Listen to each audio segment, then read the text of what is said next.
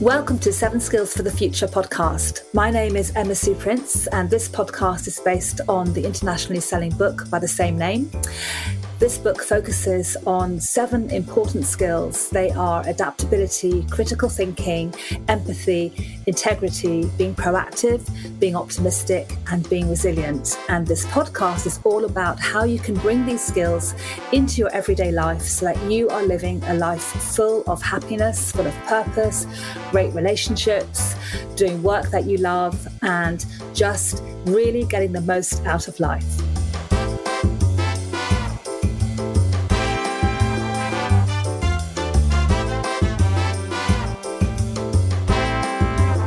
Welcome back to 7 Skills for the Future podcast. I am delighted to have 2 very special guests with us today, Laura Rosenberger and Laura Richards from Lalo. Welcome to the show. Hi, thanks so much for having us. Great to have you. So could you start by telling our listeners what you do? What is your business? Absolutely. So we create luxury boxed wines, which we source from the best winemakers all around Europe. We wrap them up in boxes that you can feel genuinely proud to have out on your countertop or at your dinner party. And each of those is far kinder to the planet. So it generates 90% less carbon than glass bottles and is 100% recyclable. Love it. I do enjoy a glass of wine. This is an unknown fact about me, but I actually have got a diploma in wine, which I did years ago. And so I do like a glass of wine. What's interesting about this is that when one usually thinks of boxed wine, there's a certain kind of image that goes with that. So, and what you're doing is something completely different, aren't you, really? Absolutely. I mean, it's kind of fair enough that boxed wine has a bad image, because if you think back to kind of student house parties and so we all remember boxed wines from the 80s and 90s, which would taste like vinegar because it had oxidized very quickly. Well, the kind of technology that we use today is so different, and it means you can put like genuinely amazing wines. And if you love a glass of wine, like you said, it stays fresh for 6 weeks from opening, so you can have a lovely glass. Something that Nora and I both love, a midweek glass. Yeah, wow. And how did you come up with the name Lalo? Yeah, good question. So we first had the idea for this business in July 2020. And we were keen to test the idea sort of in real life as quickly as we could. And we actually found a winemaker who wanted to work with us pretty much straight away. And we thought, okay, if we get cracking on this quickly, we can have a wine live by Christmas. And we, in order to get the wine in the country, we needed a VAT number. And in order to get a VAT number, we needed to register the company and to do all these things. So it meant that we needed to find a name as quickly as possible. So we spent about 2 weeks testing. I don't know, we literally had like hundreds of names on the list. And I think we got it down to about 2 in the end.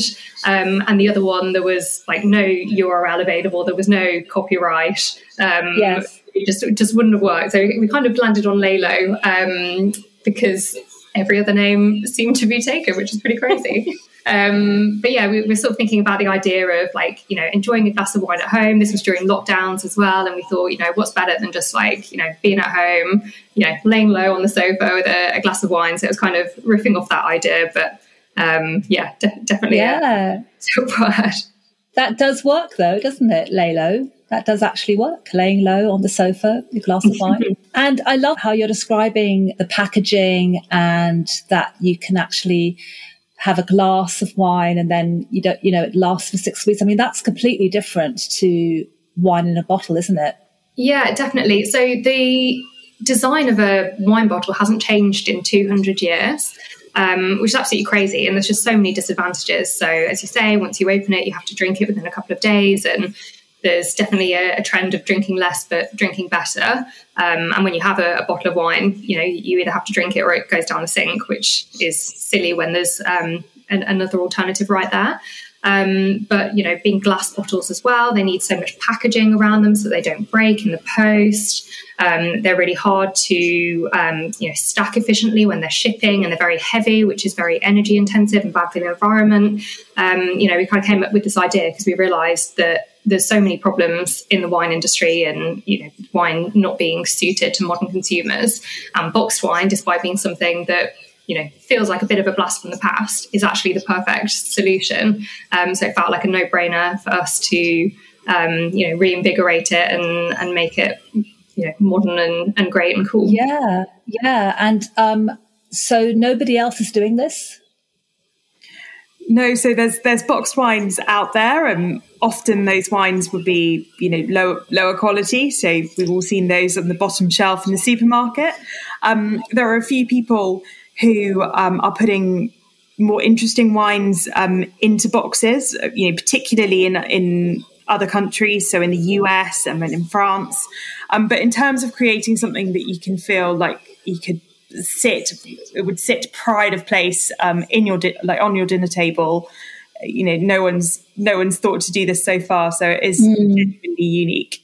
Yeah, and so you came up with this idea in 2020. What were you guys doing before that? Yeah, so it was actually a really serendipitous moment. So we had both been working as freelance consultants. We met when we were colleagues at Naked Wines, and had subsequently left that business and were working for lots of really cool wine brands. But we'd both independently thought, well, what if we did our own thing? What would that look like? And it was only when Laura sent me a text message, it sounds like marketing spin, it's genuinely not, that she said, I've had this idea, I'd love to run it past you. And I said, of course, what is it? And she said, it's boxed wine.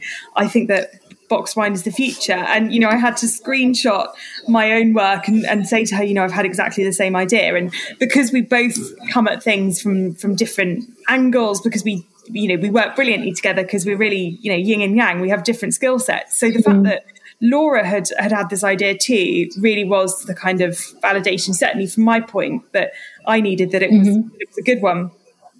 So we met up in her garden, socially distanced, as it was 2020, and we compared notes. And what was so cool was that Laura had focused on the operational side of the business, how we would actually, create this. I'd given more thought to the kind of marketing side of it, so it really all slotted together quite nicely. And I think if that text message, hadn't landed in my WhatsApp, back in that summer, I'm not sure it would have happened, because it was just what we needed to bravery and momentum to go for it. Yeah, I think that's a really interesting point, because so often in the past I've thought, I've got this business idea and I'll start sort of planning it out, and then it just didn't quite happen. And the difference with doing this with a co-founder and someone that I've worked with before, and is a really good friend and who has complementary skills, has just been a total game changer. And it very much felt like a kind of business from day one, because we were used to working together. I think sort of having a co-founder to do this with I wouldn't have been able to do it on my own, for sure. Yeah, same. And it sounds like you're working to your strengths as well, which is so important. Yeah, when there's so much to do, and my experience of the startup journey so far is that there's always a million things that you could choose to do, and the name of the game is focusing on what really matters. But when you've got two people who are able to focus on different areas of the business, it really makes a huge difference, and it's just more enjoyable, focusing on the things you love every day versus working hard to do the side of the business that you don't find enjoyable. It's a real privilege. If you sort of think back to when you started and where you are now, what have been some of the obstacles perhaps that you've had to overcome? Yeah, definitely obstacles. I was joking yesterday because yet another obstacle made itself apparent on Friday, and I was laughing because in 2021 last year, my catchphrase was, I didn't see that coming, because so often there would be a challenge and it would come out of nowhere, and you'd just think, we've got this, we know what we're doing, all is okay, and then a challenge would come out of nowhere and take you out. So definitely plenty of challenges, and I guess you just have to learn to live with that and know that, especially in a startup business, but it's true of any business, there's always going to be challenges, and you've just got to roll with the punches and do the best you can. So can you give us some examples of maybe some of the biggest challenges and how you overcame them and what you did? Yeah, so I guess picking this up from an operational perspective, Brexit has definitely made life a bit harder. So especially importing wine, which has its own complications. Supply chains just in general are much more complicated than they were a few years ago, as everyone's figuring out what the new rules are. There's been all the sorts of challenges before Christmas with the petrol crisis, and COVID restrictions had made that all more difficult. So that's definitely been a pretty big challenge, especially as a small business when you don't have that sort of big power of being a big name with big contracts. We've just had to rely on building good relationships and getting people on side and helping them help us. I mean, it sounds like as well with some of this, and maybe that's the case for lots of businesses and for individuals, that some of these things are just unknown. You know that it's going to be an impact, but you don't necessarily know what the impact will be or what you're going to have to do to handle it and manage it. So, but it sounds like you've found ways to just keep moving forward, keep kind of pushing yourselves forward. Yeah, you have to. And it's been quite a good learning how to handle that emotionally, because when you are in a big company and you've got expertise and you've got lots of people with varied experiences around you that you can go to for support, to being a tiny business where it's just us, you have to adapt and learn to get used to the discomfort. So I think that's been a huge learning for me. And I think something you said earlier, Laura, is spot on, which is building relationships and making sure that you invest time in not only sort of binary relationships with people, you do X, I do Y, but actually getting to know them. And, those relationships we've built with some of our suppliers have been so important when things have gone a bit wrong. Being able to pull in a favour if you're not the biggest business around is really valuable. So I'm glad that we invested that time in a softer side. What would you say you've learnt about yourselves as people and entrepreneurs?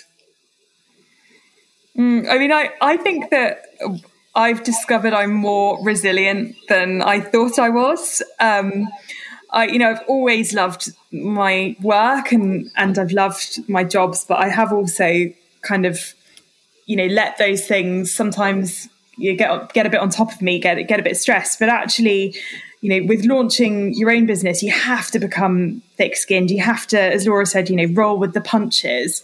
So I think, launching a business in the middle of a pandemic, when all of the rules about importing wine were just about to change, with no visibility really on when everything was going to go back to normal,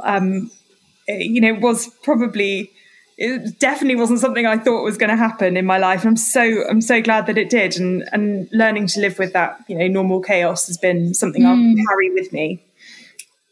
Yes, very valuable, I think. Really, really, really valuable. And so it's just the two of you, the two Lauras. Do you have any staff? Are you taking on staff? Yeah, so we have one full-time team member, the lovely Martha, who joined us almost a year ago now. So she joined us first job out of university and has been, our right-hand woman as we've done, as we've built this business. We are hiring, so we have huge plans for the next couple of years. So we're hiring across the entire business from ops to marketing, which is really exciting because, we've reached a point where it's just not possible for us to do everything amongst the three of us. So do you have premises where you work from? How does it sort of work, practically speaking? So when we started the business, it was like full on lockdown. So we were kind of remote first. Even when we hired Martha, all of those interview processes were virtual. For the first few weeks, it was totally virtual. So it's been quite interesting building a business that was remote first rather than trying to adapt to being remote from being in an office. Since everything's opened up a little bit more, we work together a day a week in London, which is great. Definitely my favourite day of the week to see everyone face to face. And I think that's when we have a lot of our kind of fun, creative meetings when we're together. But then it's also nice to have those other days where we can choose where we want to work from, whether that's at home or co-working spaces closer to home, to get that space to get things done without distraction. It's funny because actually, while logistically it is much easier to work from home, particularly if you've got young children, you need to do the school run, it means you don't commute. I think it's really also made me value how much I enjoy the kind of human interaction of, having colleagues and being able to have a meeting where you can throw ideas around in a really seamless way. So I think I've probably come full circle, first enjoying that remote working, but then, actually craving that human interaction. Yes. So tell us about your plans. What are you planning? You're going to be hiring across all parts of the business. What are you planning? What's ahead for you? So last year was our first full year as a business, and we'd gone from having one wine to having a range of 6 wines. And we learned so much over the course of the year around how people want to drink wine at home, what they think about our products, how we can reach those people, about supply chains and warehouses and all that kind of thing. So we've had a year of learning, and now we're at a point where we're fundraising that will help us hire, help us spend on marketing, help us build out this range. So it's taking everything we've learned from last year and then this year being able to totally accelerate that. So growing the business in the UK and getting the team and the wines in place to do that is number one priority. Beyond that, we have exciting plans to expand internationally. So what's really interesting about boxed wine is, although it's not a big part of the UK market at the moment, it's actually huge in other countries. So in Sweden, it's 70% of the market. In France, it's something like 30%. It's big in the US as well. So you see a huge opportunity to move internationally in the next couple of years. So are you looking for investment at the moment? Yes, we're partway through a fundraising process, which has been really exciting, but also really intense. And I think we're looking forward to getting that done and dusted and getting back to business. So does that fundraising mean that you will have new partners in the business, stakeholders in the business? How will it work? We're doing an equity fundraise. So we'll be bringing on some new shareholders, which is exciting. We did a small fundraise earlier last year, and we were very intentional about the investors that we brought on board. We have expertise from the wine industry, from D2C, some seasoned investors who've seen companies through fundraising cycles and exits. We wanted to have a suite of people who are all invested in the success of Lelo, so that we can go to them for advice, ask them for introductions because they all have brilliant networks. There's definitely a whole bunch of advantages from being very intentional about the investors that you're bringing into your business. I mean, listening to you describe that, I just keep thinking of Dragon's Den and going out and pitching for investment. Is that what it's like or not? I think it's probably a bit more casual than Dragon's Den might have you believe. We do have a pitch deck, and we do have materials to share, and we could certainly, I think, withstand a grilling from Stephen Bartlett if we needed to. But actually, the conversations so far have been, really interesting. People interested in what we're doing, interested in how it came about. And yeah, people have specific questions, but I suppose when you're living and breathing the business every day, it's actually quite nice when someone does ask you to kind of draw on that knowledge. But yeah, I'd say it's a less intense process than the TV might have you believe. Yes, yeah, and how easy or how difficult has it been to get funding? So we're midway through the raise, and I definitely wouldn't want to jinx that. What has been really interesting to learn is how difficult it can be for female founders to get investment, and the statistics certainly suggest that it's harder for a female founder. We have been so fortunate in the people that we've met through our careers to date, and the investors that we've brought on board so far, who have been, really, really supportive of us. But undoubtedly, going into the market as a female founder, I think does bring challenges. I think that it's notable that a lot of the people we speak to are men. So it'd be really interesting to see where we end up with on our raise and what our investors look like. Yes. And I think, as you say, you have got a lot of really valuable connections, and you're really thinking about the kind of investor you want and what they bring and all of those things, which I think is great. Something that I hadn't realised that I think is really important is through your career, you do meet a lot of people, particularly if you have several different jobs, or, I worked as a management consultant, so we'd work on projects with different people. And it's amazing how supportive those people that we've met along the way have been. Several of our investors are people that we've worked with or worked for, people we've done projects for.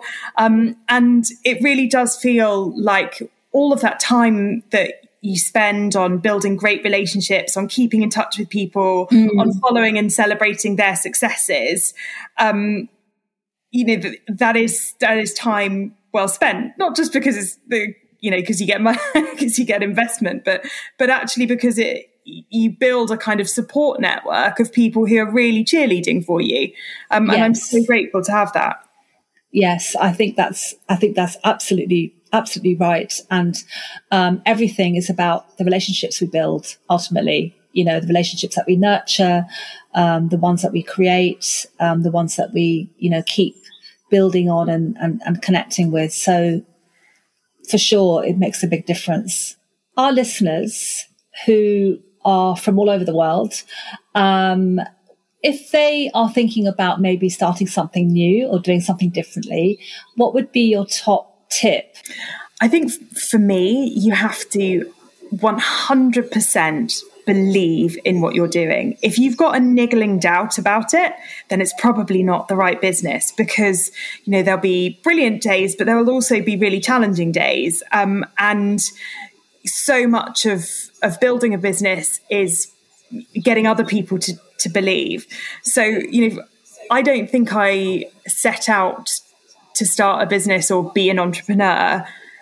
I just really happened to believe in this business and this idea, and was willing to take a risk, leave a steady job, to see it through. So yeah, but believing in what you're doing, I think it sounds obvious, but I'm sure there's lots of people out there who do have a niggling doubt. Thank you. And Laura? 100% agree with that. I think, on top of what I was saying earlier about kind of finding someone to do this with, because that has helped me an infinite amount. I think when I sort of compare this to the projects that I've started in the past that I thought would be a business but just kind of fizzled out, looking back, I think it's because I didn't necessarily see them as a business. Like, they started off as projects, whereas with this, up front we had to invest money because we needed to pay for the wine to be made. We had to do all the legalities of setting up a company and being VAT registered because we needed to do that for the import. I was doing this with someone who I worked with before, so immediately it kind of felt had that kind of like colleague feel, even though, obviously we'd gone from being colleagues to being friends and then back to colleagues again. I think, in my mind, right from the start, this was a business. And I think if this had started off as, just a kind of project, maybe I wouldn't have sort of committed to the extent that I had to in order to get to where we are today. Commitment and passion, basically. that's what you're saying. Thank you. I want to thank you both so much for coming onto the podcast today. If our listeners want to know more about your wine and where they can buy your wine, can you just tell us how they can find you and social media handles as well? Yeah, so our wine is available online with next day delivery. So just head to our website, which is DrinkLaylo, so DrinkLaylo.com. And we're on Instagram at DrinkLaylo. Great. Thank you so much, both of you, for being on our podcast today. It's been wonderful to meet you and wonderful to hear your story. Thank you. Thank you so much. Thank you for listening to the podcast.